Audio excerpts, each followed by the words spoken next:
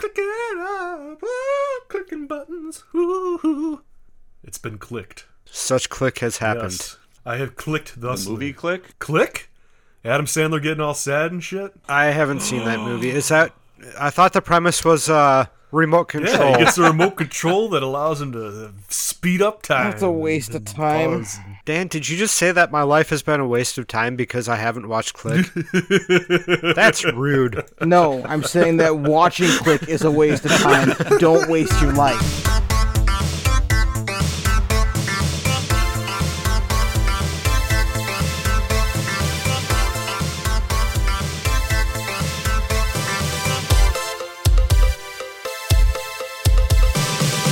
Hey, I'm Joe. I'm Ken. I'm Andrew. And I'm Dan. And we're the Rewinders Podcast, rewinding movies to see if they still hold up. And I added an extra word there, but I don't know why. This week, we burn rubber through the sewer in a duck by watching the movie Batman Returns. Oh, yeah. This time, we ate fish while running for mayor by watching Batman Returns. This time, we put on our Matrix outfit before the Matrix was even a thing by watching Batman Returns. And then do a bunch of impossible backflips trying to figure out what is happening in this movie. Bending over backward to try to figure out where the plot's going. Oh, there is plot. We will get into it. So, I want to start with Andy's history with this movie because you are the inspiration why we did this movie this week. So I feel like I'm going to come to regret that. Yeah. Can you need a sad trombone? For me, this is my Batman. This is, I don't know, out of the Burton Batmans, this is my favorite. I feel like stylization-wise, it hit all the strides in the right foot. For me, this is the one that I always come back to. This is the one that I remember fondly from my childhood. This is the one that just, for some reason, stands out. And I'll get into that later as to why I think it does. But yeah, this is my most watched one. I've said it in the previous episode. The original Batman, I go back to it, and it's almost like every time I watch it, I like it a little bit less, which makes me feel bad. But this one, every time I watch it, I like it more. It's the exact opposite. And I have so many reasons into that. I have so many things to say about it, but I'll save all that. Good, because I have nothing good to say about this movie. And everything that you just spoke of, I am of the opposite feeling. I hate this movie. This should be interesting. I really do not like this movie. So you're back in your old world there, Dan. Oh, yeah, I didn't want to be this way, but oh man. I have so little to talk about when it comes to the goods of this movie. But what's your history with it, Dan? It's definitely a Batman. Like, I do get this and the original Batman confused when I go to watch either, because it's set within the same... I guess maybe it's because it's set within the same time period, and there's like no real differentiation as to when the events of the first Batman happened, really, because they don't really reference it. So it just feels like this Batman is just a continuation of the original Batman. Right. This definitely happens after the first movie because he does address the fact that Vicky's no longer in this movie. Oh, yes. Really? I Yep. didn't even realize. It was during one of the boring date scenes again, where where he brings up Vicky, and like, yeah, that's a wonderful date tip from Michael Keaton. Bring up past girlfriends. Bring up exes. But hey, you have to give him credit, though, because every Bond movie ever, has he ever talked about the last girl he was with? No. You're just supposed to forget them entirely. Yeah. Daniel Craig, he's all about that Vespa still. Oh, sure. Either that or she's about a scooter. I'm not sure which. I don't know. It was much to the point that they made fun of it so heavily in Austin Powers because it is ridiculous. It's just everybody's so disposable after the movie that they're in.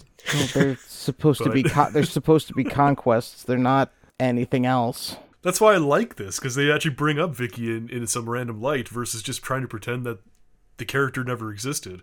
Oh, this is a new movie, so we can't talk about who he was with in the last one. No, they just casually mention a little bit, very slightly. That's it. It definitely brings... it lets you center where this movie is existing in time, kind of. Yeah. My history with the movie, I didn't watch it till like 2008 or 9 or something like that. At the time, I had a boss who was all about this movie and how gritty and dark it was. So I was like, I better watch it. And I wasn't impressed then. And I still, But I mean, yeah, it's a fine movie. How about you, Joe? Do you have history? Yeah, well, I was there in the theater to see the first one when it came out. So when this one came out, I can't say I went to the theater to see it, because I'm not sure. But I do remember it not hitting the same cues that the first movie did with me. That even though the first one was a little bit goofy, that it was comic booky, a little campy, it felt, I'm going to say, a little bit more real than this one. I've heard that. This one went into, obviously, circus land, and it just went a little bit further than I guess I was willing to go with it, and I kind of just watched it once and said, meh, and moved on. I don't believe this. You guys are meant to, or Joe, at least you, Joe, you were meant to defend me against these characters, and the only one I've got on my side is a bloodsucking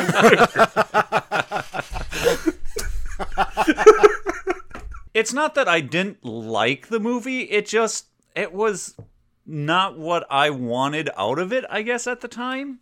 I don't know what I wanted out of the Batman movie at that time, but I felt like it got too silly in this. You're silly. Too silly? This movie. There was a couple of points of silliness which made me howl with laughter as how stupid it was. However, this movie could have been served as a breakfast food in the South. It's so gritty. Ooh, I like that one. I like that one a lot. I'm going to have to use that more.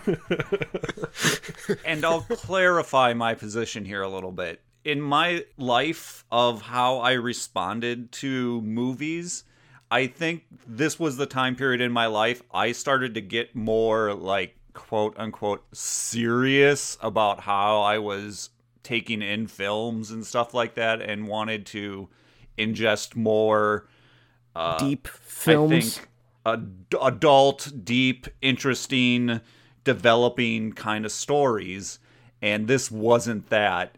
And I'm going to say it, I was probably a little bit of an asshole when it came to what I wanted to see out of things back then. I mean, I'm not that way anymore. I like a good popcorn movie now. Yeah. So then are you ready to describe this movie? Yes, I was going to say, but if you have not seen the 1992 Batman Returns, here is a little summation. We still have Gotham. Gotham's grown up just a teeny tiny bit in that it still looks exactly the same, but slightly more modern than the last time we were there. And this time, people are having mutant babies. So, watch out, Gotham. This time we're talking about the mutant babies. I don't know. They probably had mutant babies before that. Oh, that's true. Yeah, they already had them. It's fine. But pedantry is fun. Again, the grandeur of the city, of it being so industrial era expansion with modern elements, cool. But we have an examination of the throwaway society, I guess, where if you don't like it, don't want it, you just toss it into the gigantic sewers and it'll just disappear. But then come back 33 years later and run from air. And then drool everywhere and spit everywhere. Also, it's a lesson in how to not treat people who are below you in the service industry or just corporate worlds. That you should be very nice to them and not throw them out windows, because it'll come back. It always comes back. That's our level of respect, huh? Don't throw your employees out the window. Yep. Bare minimum, if you are going to have employees, do not throw them out the window. But as always, Batman punches, kicks, and runs over the community to save the day. Blows up a guy. He does immolate a clown. It's fine. They weren't using them anyway. My favorite part of, because remembering what Rothy said last show about how many murders there are in these films, was watching the Batmobile just plow through crowds of people. I love watching the bodies flail off of it. Yeah, it's pretty great. The stunt people doing damn good work being hit by this vehicle and and tumbling off to the side. I was like, whoa, I don't remember that. Yep. Anyway, I'm getting ahead of myself. 2 bad guys. Technically 3 bad guys, but one is so weak of a bad guy that it's like, meh. It's like a neutral guy who leans bad. Wait, you're saying Shrek is you're talking about Shrek. Yeah. I thought you were saying Catwoman. No. Because she's chaotic. She's chaotic. She's just out for chaos, and the Batman's stopping the chaos, so that's the only reason why she wants to stop the Batman. I don't necessarily see her as a evil character in this movie, more of a chaotic presence that is used by the evil people. Yeah, and it's a mirror to show how Batman could have been developed by his parents being killed. Yeah. In this case, she's the I'm gonna murder my way to revenge, and he's like, nah. I'm gonna help the police for revenge. Because yes. I'm the world's greatest detective. And Cobblepot's going to eat fish for revenge. But yeah, Shrek is a really good evil person. You can just call him straight evil because sure he does, you can do finger quotes good by whatever, putting up a stupid lidded tree in town square or whatever he's supposedly doing. But he's really only doing that to put on some sort of public face so he can continue to do whatever evil stuff he wants to do in the background. Although the evil stuff he wants to do in the background is 1, kill his secretary, and 2, siphon energy from Gotham. And this is probably, I know we're not trying to jump into weak stuff, but I'm here. It's weak because Batman comes, throws the report across the desk and says, we have too much power. Why do you want to make more power? Shrek is trying to make a giant capacitor, which stores power. Probably, they didn't go too deep into it, but he probably wants to suck up all the power and then sell that back. However, if there's an extra power glut, having some batteries around to save up some of that power that you're making might be a good idea. Or, spend less money on creating power. Yeah, is it such a bad idea to have a UPS for the entire city? Exactly. We should also clarify that Shrek is not Shrek. No, he's Shrek. He's not an ogre. He doesn't live in a swamp. You don't know that. He's played by Christopher Walken. Yeah, but Christopher Walken has layers like an onion. And I do believe I remember that characters in Shrek had spells put on them to not look like ogres. Ooh. Including Shrek. Yeah. So you don't know that he's not an ogre. Fine. Fair. He certainly did not find his princess in this movie. Yeah, I did. She fell a real long distance. I will say I did get confused in the middle of our last recording because when I heard Andy start mentioning Shrek and then Ken mentioned Donkey, I had no clue what was going on. Yeah. How do we make the jump to Shrek? And then I started watching the movie and then I chuckled this time around. I'm like, that's why. Yep. Sometimes you just got to sit there and not think about what he's saying and just go with it. What? What? And so I might not have understood Shrek being the bad guy as well until I was watching this movie, but I just kind of went with it and forgot that happened. It worked. Anyway, things I did like about this movie. Did it get, well, that's just questions. I don't know whether or not I like it. Did it get dirtier there? Like nasty dirty? Or... Yeah, like I know the zoo burned down, which is... Oh, I thought you meant like sexy dirty. No. It definitely didn't get sexy dirty. Yes, it did. You had Catwoman. She was in a outfit. Nope. Talking about the town. The town was not in an outfit unless the outfit was covered in grime. Was the first movie this grimy? I think so. Yeah, it's hard to say. So famously, Warner Brothers paid a lot of money and spent a lot of effort restoring and preserving the original sets from the first Batman movie in case there was ever a sequel. And when Burton came back, he did not want to have anything to do with the first movie as far as to actually say, can we just forget the first movie even happened? Because he wasn't about repeating himself.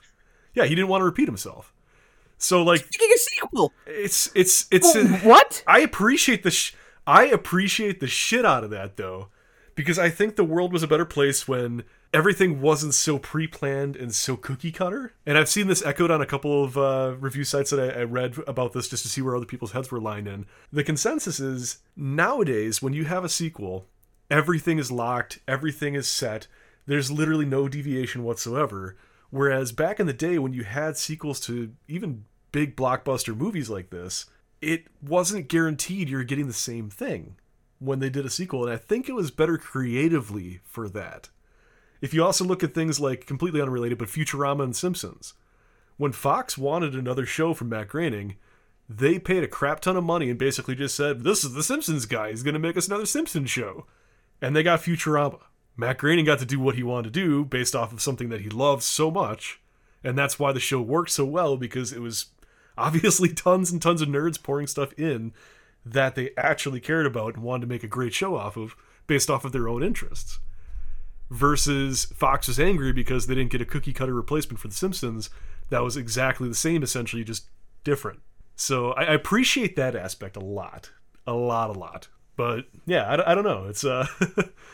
It's it's the same, but I think the colors just kind of shifted. Instead of being brown and muddy and whatnot from the first movie, it's more blue, gray, and steel. I think for me, the winter is my favorite part about the new setting. The snow really just kind of gives it that extra little like character punch. I don't know what it is about it, but it's a great Christmas movie now too. Yes, I was going to ask, is this more of a Christmas movie than Die Hard? Yes, I mean, you got trees, you got everything in this. It's all about a capitalist turned industrialist. So I mean, it's the perfect Christmas movie. But yeah, I don't know. The city seems just about the same. I think the differentiator for me is not the difference in the city per se. I feel that this movie is more Tim Burton than the original Batman. And absolutely, you see that in the music, you see that in the stylization, and you see that with everything. And that goes back to what I said about the sequel, because Warner Brothers begged Tim Burton repeatedly to come back and do another one, but he didn't want to.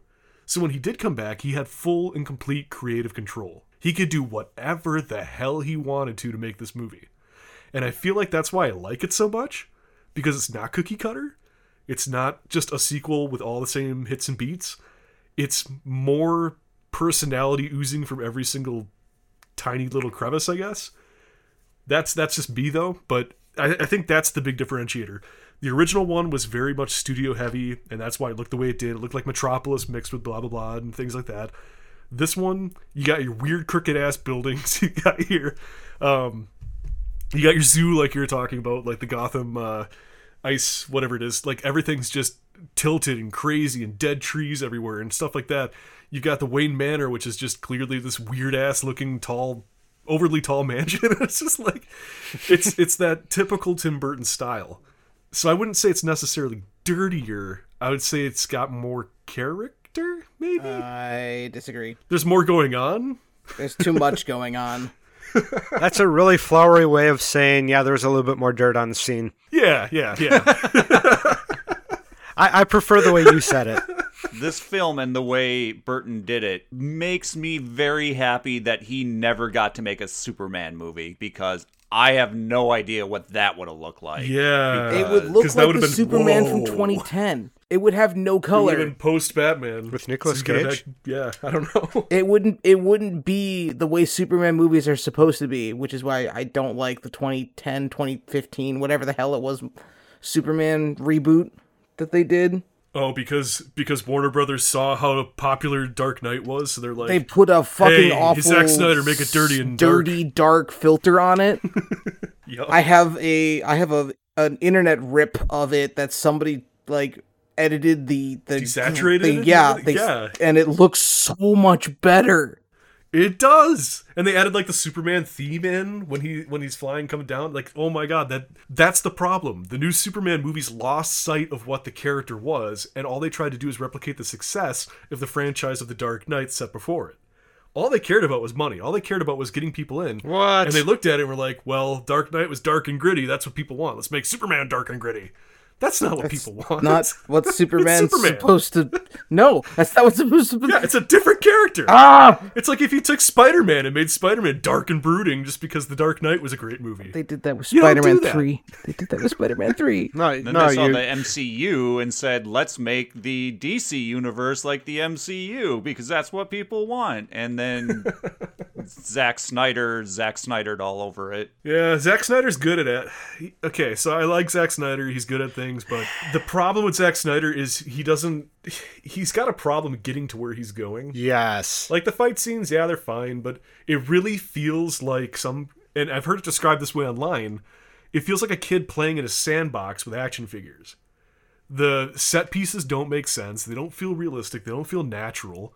It's just like this massive arena cobbled out of something that you have two things smacking against each other until one dies.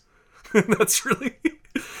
But not just any kid in a sandbox. A kid in the sandbox who knows he has to make this play session last for 2 hours, so he makes everything slow-mo just in case he runs out of ideas. Yeah. But, Tim Burton was going to make a Superman, and he cast Nicolas Cage. Nicolas Cage. Which would have been another not great choice for... Whew. It I would have still been wish we could have a seen dumpster that. fire. I mean, But part of want me to would see like to that. see this train wreck, but the other part of me knows better. Let's not get too distracted by other DC train wrecks. And let's concentrate on how many backflips there are in this movie and how people use flipping for their basic mode of You gonna transportation. flip out about this? There's a lot of flips. It's what happens when you hire the cast of Cirque du Soleil to do your movie. I was watching this the first time, wondering if the clowns came first or the flipping came clowns first. come first. And then I realized that they're like, okay, we got the penguin in this sewer. He needs to not be the only human down there. So we need to throw some other misfits down there. So let's just take a abandoned circus and throw it down there.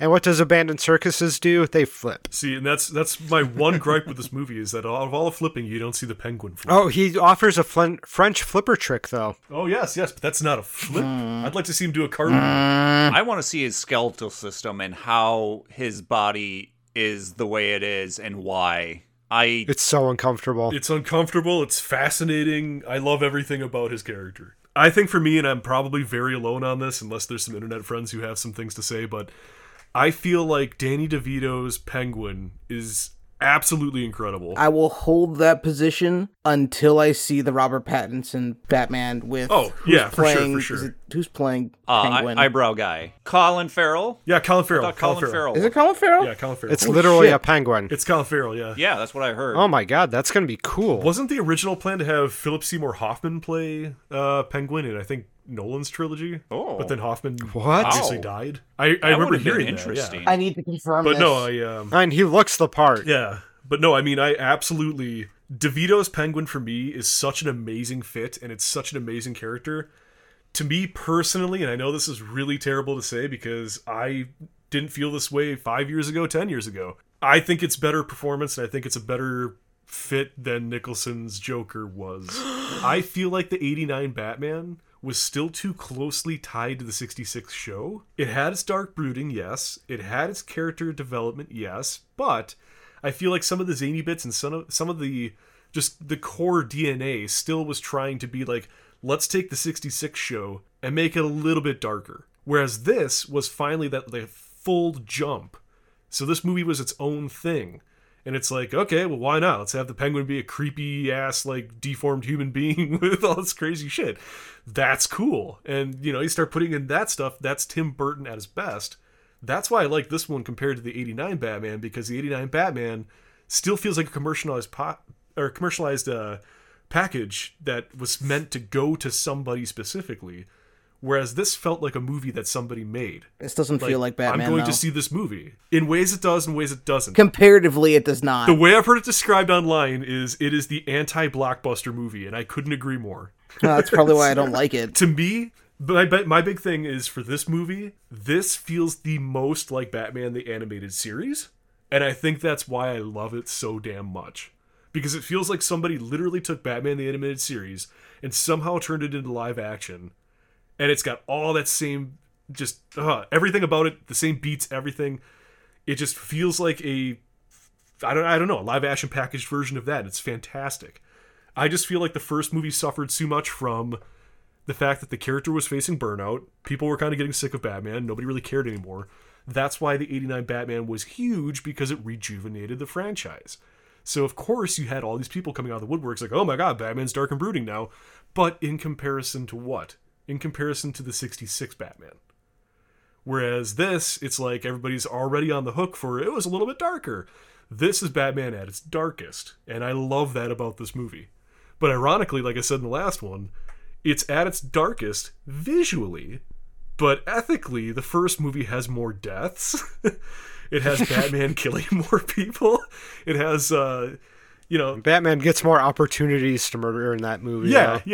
And I don't know. It's just, in this movie, it feels more like Batman is almost like in a depressive state. Whereas in the first movie, he's like ready to kick ass. He's getting out there. But this one, it feels like he's almost in a state where it's like, he's brooding a little bit more. He's a little bit more depressed. He's a little bit more on his own. And that's what makes it more interesting for me, because he's on screen less. So when he does show up, it really matters. My favorite juxtaposition is the Batman 89. You have Batman in the first, 5 minutes in the movie, not even? You have him coming down fighting the guys on the rooftop. This movie, I love the way it opens, and it still makes me happy to this day. I love that you have that whole opening scene with everything going on, with the Penguin, with, mom and dad, toss him over a bridge, all that good stuff, going down the sewer and everything. You don't even hear the Batman theme in a rendition or a way until it's well into the sewer and the Batman logo unfolds itself. Versus the first movie, where you have the Danny Elfman theme just blaring over, like close-up shots of the symbol as they move around it and pan around it, right in the very beginning of the movie as it starts. The first movie's all about, this is Batman! Batman's back! This one is more about, it's a movie, you're gonna see Batman, but buckle up for the ride. And that's what I like. I appreciate that so much more. That's my tangent on my own. He's so positive about this movie. It makes me sad. I will die on this hill. I can appreciate the positive looks at this. I see where you're coming from. I can. Yeah, like, I see where you're coming from. I get it. I understand. But this isn't Batman. It is, but it isn't. This is a movie starts out feeling like it's supposed to be about Batman's enemies, and then they stick Batman in there, and he doesn't know what the hell he's doing in this movie. I've heard that echoed online. There's people who say that he was more obsessed with villains in this movie than he was with Batman himself.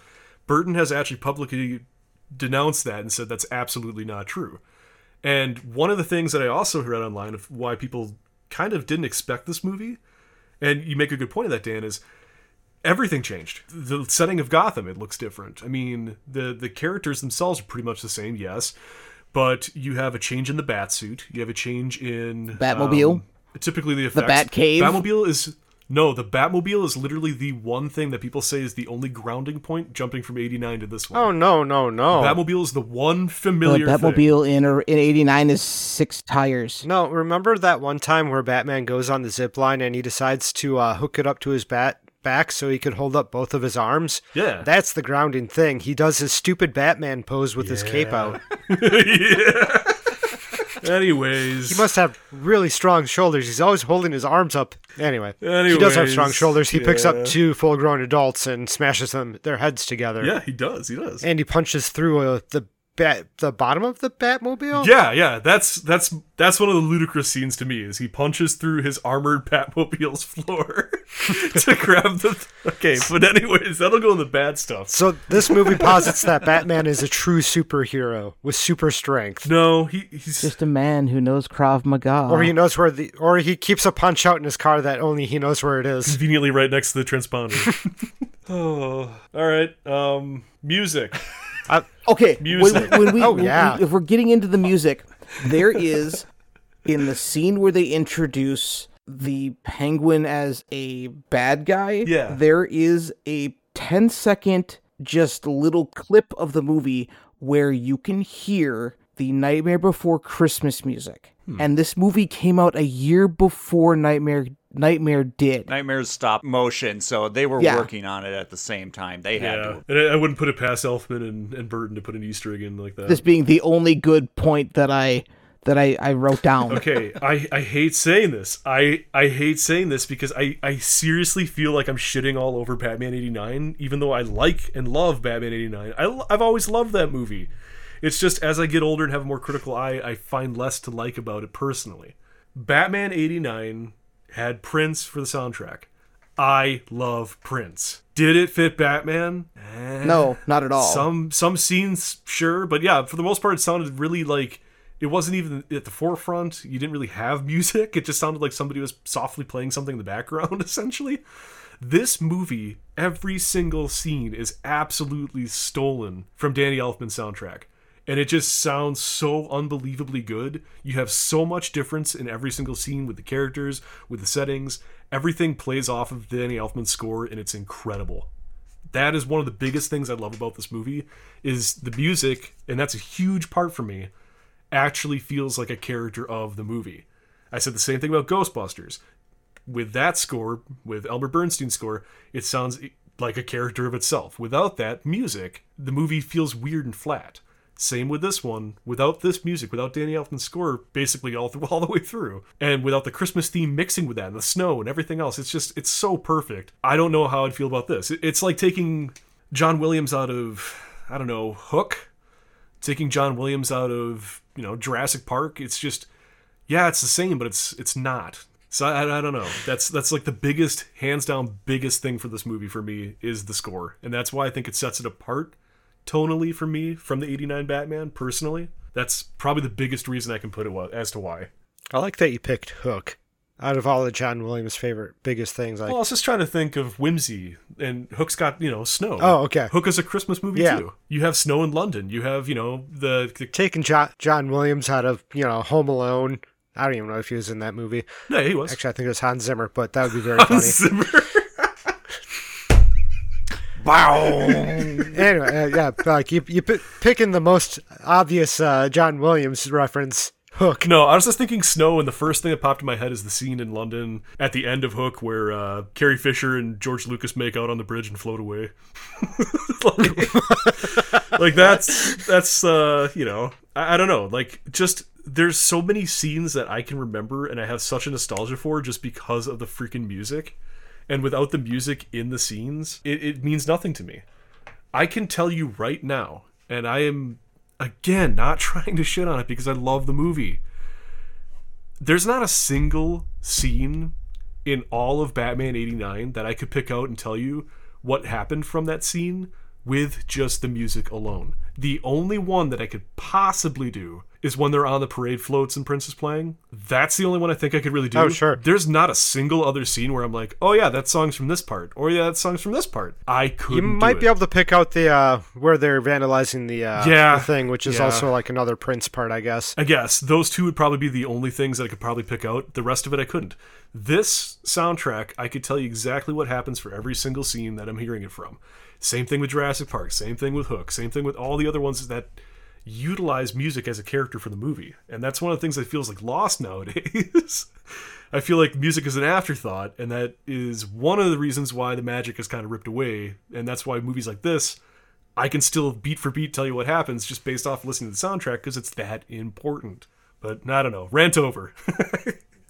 I have a lot to rant about, I guess. That's fine. It's actually really good insight. I haven't paid attention that much to music lately, and perhaps that's, the difference is back then we're a little bit more in tune with everything and paying a little bit more attention and making those kind of connections. Yeah, you're feeling it all at once. And you also have seen this movie a lot more than the original, I'm guessing, as well. I would say up until 5-10 years ago, I'd seen them both equally. And then Batman Returns I started watching more frequently, like maybe once every couple of years. Okay. Because I love the first one. So not that much more. I love the first one. I just, as I've been watching them more and more, the second one's really kind of stood out and stood the test of time, if you will, for me. And I feel like that's kind of unfair, too, because I feel like with it being 1992, yeah, we were getting right into that cusp of, CGI finally becoming a thing that wasn't just an afterthought. So, I mean, the details, the bat armor on the Batmobile looks better than it did in the 89 one. The flying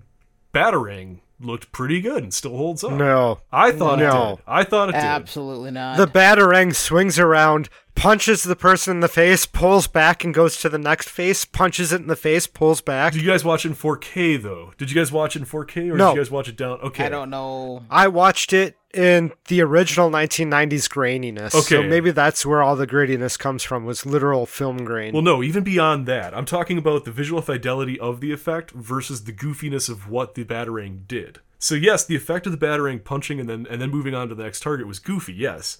But if it blended with the scene, I thought it blended with the scene really well and didn't look out of place. Like That's fair. I'll give you that. Like it didn't. I can didn't agree look to like that. a weird. It didn't look like somebody was hand painting a bunch of animated Yes, cells. yes. in not the right refresh rate. Exactly. Frame exactly. rate. Like, it That's wasn't the word I was janky. looking for. Frame rate. Yeah. It wasn't janky. It didn't have a glow about it. It didn't look like it wasn't supposed to be there. It actually looked great. The effect of it, though, yeah, that's goofy, but that's a completely different avenue to take because that's a director's effect. That's what he wanted to have it do versus the visual effects of actually having it in the movie on Do screen. you think they just made a fidget spinner and punched people in the face? I don't know. That would be pretty crazy if they had fidget spinners that far to twinkle of an eye that back in the 90s, but... yeah, I don't know. For me, I feel like it's an unfair assessment, and I feel like I shouldn't even be bringing it up because it's so unfair to compare this movie to that movie of the visual effects, but we did it to Indiana Jones, too. Right. Indiana Jones and the Raiders of the Lost Ark, it doesn't really have any bad matte paintings. That movie looks great. There's maybe like one or two scenes that maybe look like 5% iffy, but still the movie's great overall. You get to Temple of Doom and that bridge scene with the alligators. Holy shit. Amazing. It's amazingly Such bad. Yeah. So I would say the same about this because you know what? Yeah, it's unfair. Batman Returns was right at the cusp of getting CGI and having more effects going that route, but I'm going to look at it the same way as Indiana Jones, and it realistically is only 3 years later than the original Batman. And Indiana Jones, Temple of Doom was what, like 2, 3, 4 years past the original Indiana Jones? So I'm taking an unfair assessment and making it fair, I guess. Batman Returns has the Wilhelm scream. It does. It does. My son heard that. He was like, I don't wonder why they use that all the time. So I had to explain it. It is one of the things that you don't notice until somebody points it out to it, and then every time somebody uses it, you're like, oh my god. There's the Wilhelm scream. It's, There it is. It's so corny. Yup. It's just such a great inside joke. And the thing is, if we compare that to the American Express scene from the first movie, I don't feel as pulled out of Batman Returns with the Wilhelm scream, even though I is can agree to that. just as dumb of an addition to the scene. But I feel that Batman Returns embraces that kind of stuff better Yeah. than trying to pull the real world into that first movie because it's so obviously not the real world. I don't know. Yeah. So for more things that we like, I really did like Rothy was saying, Danny DeVito really embodied the Penguin. In fact, I feel like a lot of them embodied their character really well. Catwoman was amazing. Not just the costume, but like the fractured brain of falling off a building. Just the character models, the characters themselves in this movie were pretty great. The only problem I have with characters is Shrek's hair. Oh, yeah. Yeah. Well, I mean, there's reason for The that. thing I made a note about this was that the characters feel a lot more disheveled in a negative. Every character in this movie looks like they are wearing ill-fitting clothes. That's the style, though, Yep. of Tim Burton. I didn't notice it as much in the first one though. Yeah, because he didn't have Well, I that. guess- yeah. Because, like Andrew was saying, is that it was more of a studio product before. He was reined in. This one is what happens when you let Tim Burton get whatever he wants. Sure. And then you get, like, this is still in the things I like category. You get the ridiculous scene where penguins stand on either side of the penguin and drag him into the toxic ooze sewer stuff. They're not even touching him. They're just walking next to him. It's amazing. I love that one. I got so focused on their feet. Oh, yeah, for sure. I think for me, it's a selfish viewpoint, yes, but it's an honest viewpoint because it's the director. I feel like this is the most Tim Burton-y Batman movie, and it's the most Tim Burton style movie. So it's like an Edward Scissorhands Batman movie. It's like when he has his full creative control and he can do whatever the hell he wants. this is like up there on that freaking pedestal for me for his movies. So without studio involvement, that's yeah, it's what we got and that's what I like. But I get why people would say this isn't a Batman movie. And Tim Burton has his looks and his feels, how he does movies, and like you can easily point that out. But then there's also some of the camera things that he does that is I took a film class, so this is going to be one of those kind of stupid film things that they talk about in those things. But there's a scene where Batman's talking to the Catwoman. It's at the end of the movie. I can't exactly remember what they're talking about, but every single shot of Batman is a still shot where he's calm, collected, and trying to convince her, trying to be the rock, the not moving idea. And then they cut over to Catwoman, and she's kind of still, but the background is doing this crazy, like, jittery stuff. Like, she's trying to figure out what the hell she wants to do. All super confused, chaotic in her head type stuff. And it's just a real classic cinema directorial choice to put that in there. And so, like, even with like the Tim Burton aesthetic being what it is, and some people might think it's corny or whatever, like, he still has some of those directorial things that he throws in there to make it like an actual film that's speaking. One of the notes that I made was the cinematography of this one. I liked a lot of the shots, and I feel like the shots were better handled in this movie. Like, hands down, one of my favorite scenes is when Catwoman and Penguin are across each other from the birdcage, spiraling around. Yes, that is a great scene. I love that. That's so good. The framing of that. I love the switch between the two. Such a damn good scene. And there's a lot of that in this movie. There's less wacky angles, and there's more really artsy shots, like really, really well done, like planning and like pre-planning of how it's going to look after you shoot it versus just shooting on a whim from what the first one kind of looked like. Yeah. Or like the very end of the movie where where they're panning out and they start panning up through the city, and you get to the matte paintings. It's like transitioning from the actual Gotham to back to the comic book, being like, hey, here's this throwback to the comic books. Yeah. And it looks good. It looks really good. And it just felt like a really good send-off to this movie. It did. I like the penguins. The penguins are the animatronic so ones or the real ones? I love all the penguins. Or the people in costumes? I love all the penguins. Every penguin. Penguins with rocket launchers. Just, oh. I wanted to, that's like one of the main things that I wanted to take in watching this movie again, was to see what I would think about these penguins. And I love it because you have all sorts of products here. You have actual penguins, small penguins, large penguins. They're real. Then you have puppet penguins that are not moving all that great, but are filling space. And then you have costume as penguins, which gets a little weird, but if you're filling space, it works. It's not until the end where you start going, all right, now this is a little ridiculous, but yeah, it's by that point in time, there's been so much ridiculous stuff already. You've been worn down. I'm on board for penguins with rockets on their back. That's a wonderful and wonderful endgame idea. You can think, and I love. Okay, so I was gonna mention this before when you were talking about the effects on the penguin. The reason why this movie stands out for me too is because obviously it has a bigger budget and he had more creative control. Stan Winston comes galloping in on their horse to do all the effects for this movie. Yep. And it shows. And that's actually one of the best parts. Crash McCreery, for those who don't know all the craziness about Stan Winston Studios, Crash McCreery was one of the absolute freaking best conceptual artists, and he did a majority of what made Jurassic Park. Before they even knew they were going to get the license for Jurassic Park, before they even knew that they were actually going to be doing it, he just basically was told, just draw like, we have it. So he just started pouring crap on paper. He is directly responsible for all of the ways that the dinosaurs look in the movie in terms of just the change from slow lumbering beasts and lizards to, them being more bird-like and actually doing things that they're supposed to do, like running and crap like that. So that the tie to that is, guess who designed the penguins for this movie?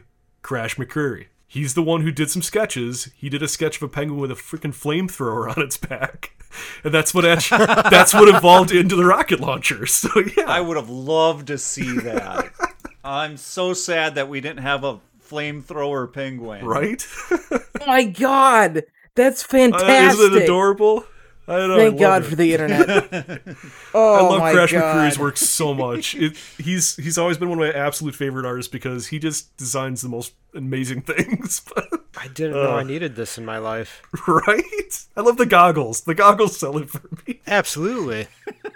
And they got little candy cane stripes on the thing to keep it with the Christmas aesthetic. Yup. And now with the penguins, when they have the big pep talk, you know, the Patton moment for Penguin pumping them up to go out and go to war. And kill themselves? Yeah, they have all these little helmets on with the little gadgets because they're being mind controlled. But then when you see them after that, they don't have them on because they're real penguins, and you can't put those on real penguins. But for me, I'm sure back then I thought that was dumb, and I could see that and was upset by that. But now I'm like, yeah, you wouldn't put a hat on a penguin. Like there's a line where you can't cross with actual animals. Yeah. And I'm very happy to see that they had real animals in it, but that they respected the real animal and did not just, you know, glue shit to their head. Right. Joe, how do you feel about the internet? I mean, okay. Mainly cats and dogs and pictures of people putting hats on their cats and dogs. How are they different than penguins? I don't care for people putting dresses and stuff on their animals. I feel I know where you're going That's with not this. cool. With this, Joe. You appreciate the humanity that we showed to filming penguins in this movie versus, let's say, Beastmaster and that horrid design. Yes. Okay. Yeah, that wound was just starting to scab over. it's back. It never stopped bleeding. And eventually the eagle ran out of blood. Yeah. Yeah. Oh my God. That's just. Dark. Another positive in the same vein as Penguin, Catwoman. Michelle Pfeiffer's Catwoman is still to this day accredited to being a huge role model for a lot of people. Not to mention the fact that it is such a freaking well done character. She put everything into it that the 60s Catwoman had and more. And there's a reason why when people think about Catwoman, they typically think back to this. They don't think back to Eartha Kitt. Yeah. No, not her. Halle Berry. Not Halle Berry. No, I feel terrible because I like her and I can't remember her name off the top of my head right now. But the one It's from the other one that I Hathaway? can't remember either. Anne Hathaway from from Nolan movies. I love you her, say but forgot that's about her. because of one I loved her scene and too. a sound effect. It's the leather squeak on the Batmobile or on the Batbike. Sure, I know what you're talking about now. Yeah. But that's just it. You bring up Catwoman, and I can guarantee you that 90% of the time when you bring up Catwoman to somebody, when you're talking about Batwoman or Batman, one of the first things that pops in their head is either It's the suit. this Catwoman with Michelle Pfeiffer, or it's the Catwoman from the cartoon series. Those are the two most standout ones. I mean, yes, the 66 one also has a crap ton of fans, but Michelle Pfeiffer really killed it with this role to the point where, yeah, the Halle Berry one, my God. We don't talk about Halle Berry as Catwoman. No, I'm forever going to be disappointed in this because Michelle Pfeiffer always wanted to come back and do Catwoman, and she was on the hook for if they did a spin-off. Well, as you know with Hollywood, things take time, and then some things get swept under the rug. The spin-off got continuously pushed under the rug to the point where Development she was committed, hell. but it just never happened. Exactly. So when they finally decided to do it, they just said screw it and recast and redid everything and brought in Halle Berry, and obviously we know it flopped. But to think that we could have had a spin-off Catwoman movie with Michelle Pfeiffer's Catwoman, I don't know if That I just would makes have me liked sad. that though. oh, I would have loved it. Her mania in this Batman fits the movie. I don't know if I would be able to handle a movie dedicated to her being the character. I couldn't handle her being that character because that character in that Catwoman was with Halle Berry was just, it wasn't. I mean, it wasn't good. It wasn't Catwoman. It wasn't Cat. Yeah. It was a They put the Catwoman. name on the movie, and that's about it. They said, well, she's Catwoman. She must act like a cat. It was Halle Berry in a skin suit being overly sexy. That's not Catwoman. She would have been more in place in the movie Cats. My interpretation would be that after this movie, this version of Catwoman would change because they have this really weird 9 lives concept that she apparently has in this movie, and she uses 8 of those lives to kill Shrek, basically. And once she's done with that, her revenge story's over and she only has 1 life left. That's going to force that character to have to figure out their life again. I like that. Now, is it possible because her brain is probably that far fried and busted? Because I'm asking the question, I'm like, is she undead?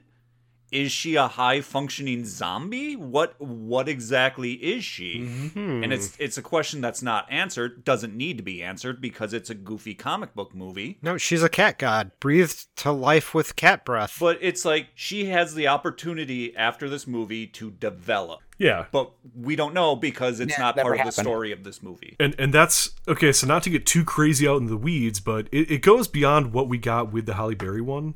I found the best synopsis I could of what was proposed for the spinoff with Michelle Pfeiffer, and it sounds so much freaking better than what we got. There was going to be a Bruce Wayne Batman cameo, tiny one in the movie, just to draw that audience in, obviously. But it was going to be more so about the character, more so about her background and everything. The original proposal was essentially Catwoman, Selena Kyle, monologuing about her life in the psychiatrist's office, only to be revealed that it was just her sadistic way of robbing the place. And then that she had, you know, the anti-hero had returned to a life of crime following the events of Batman Returns.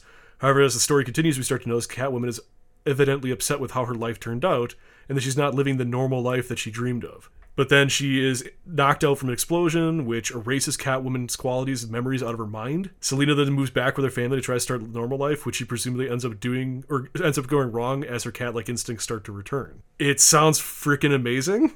It sounds really cool. And yeah, it's lost in time. It was proposed in 98, got turned down, and we got the Halle Berry one instead. My worry is that Hollywood wasn't ready for a female protagonist-led movie at that point in time yet. They would have made it sexy just like they did with the one that did actually happen. There would have been something that would have changed because men in Hollywood like boobs. Which is exactly why I'm so excited to talk about Jurassic Park, because it came out in the same freaking year as this movie, and I cannot wait. Because of boobs? No. Not getting too far into it. Ellie Sattler, Laura Dern, is the epitome, the absolute fucking epitome of a female role model in just anything at this time. Like, she did so much. I know. I need to talk about this in length. I need to talk about it in length. So yeah, it's just, I can't wait till we get to this point. I cannot wait. I'm so excited.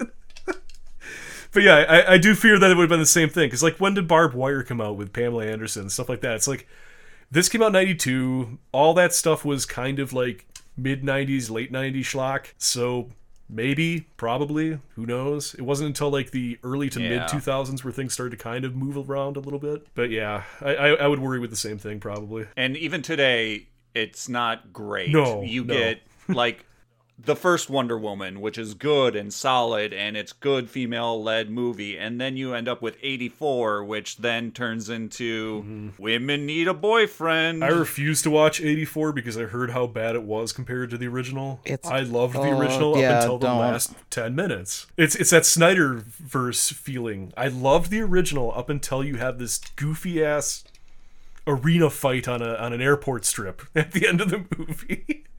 Everything up to that was absolutely a pleasure.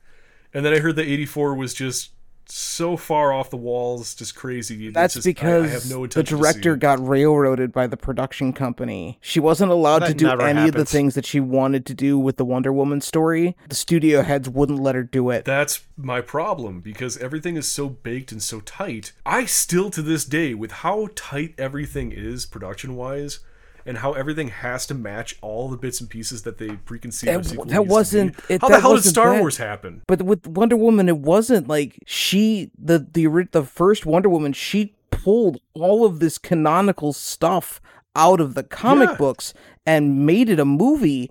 And exactly they wouldn't let her do that. My wife was obsessed with the first one. Nicole loved Wonder Woman, the original, because I got her into the comics when they rebooted the New 52, and it was delving into, her ancient mythology and all that good stuff. And it's just, that was so freaking interesting. It was so cool to see where she came from and see that actually in the character. That brought into the first movie is one of the big selling points. So to hear that really makes me kind of disheartened to ever want to see the sequel if that's the case. But yeah, it's like I was saying, it's a wonder that so much goes into protecting these franchises and protecting the choices. And yet the travesty of the last 3 Star Wars movies happened, and I don't want to get too crazy about those, but holy crap. There's a reason. It's just like Game of Thrones almost. Yes, there are some fans, and yes, I do hear some people talk about the new Star Wars movies, but after the last one came out, I have not heard a peep from a majority of people who I knew were diehard fans. Let's say of Star Wars, because they're coming back out of the woodwork now. Hi, yeah. All the like the mini movies that Disney's putting out now, I am so excited for. Don't fall down that wormhole. They're going to screw you. Well, they haven't yet. The reason why The Mandalorian was good is because they didn't care. They knew that they screwed up so bad, so they let them do whatever they wanted. And they did what they needed to do. They went back to the source material. They went back to what made Star Wars special in the first place. Instead of making Star Wars and shoving in and shoehorning a bunch of Star Wars stuff that you expect to make it Star Warsy, they went back to the things that inspired George Lucas to make Star Wars. That's the big key takeaway. That's why Mandalorian feels special. That's why it feels like A New Hope and, all the original trilogy, because it has that same DNA that propelled Lucas to create the story and characters to begin with. It has Star Wars elements because it's Star Wars, yes, but it's more of a Western, like a sci-fi Western with all these other elements, all these things that Lucas liked and rolled into a story of his own. That's why The Mandalorian's a success. That's why, for me, I like Book of Boba Fett. I'm about halfway through, but is it hard to watch after watching The Mandalorian? You have success with one thing after letting complete and full creative control happen, and then you take it away because you want to be able to control it, and that's Batman 1, Batman 2. I mean, say what you will about the success between the two movies, but just saying, same thing with that. Same thing with Wonder Woman. Same thing with the Star Wars movies. It's like, you give the creative control to somebody, let them do what they want to do. They make this thing that, hey, guess what? Everybody loves. Everybody thinks it's great and amazing. And then you rein it back in because you're scared to allow that same creative freedom because you want to just repeat the money-making process. Like, you have this thing, you made this thing, we have to keep this thing the same way forever now to keep milking it for as much as we can. That's not how it works.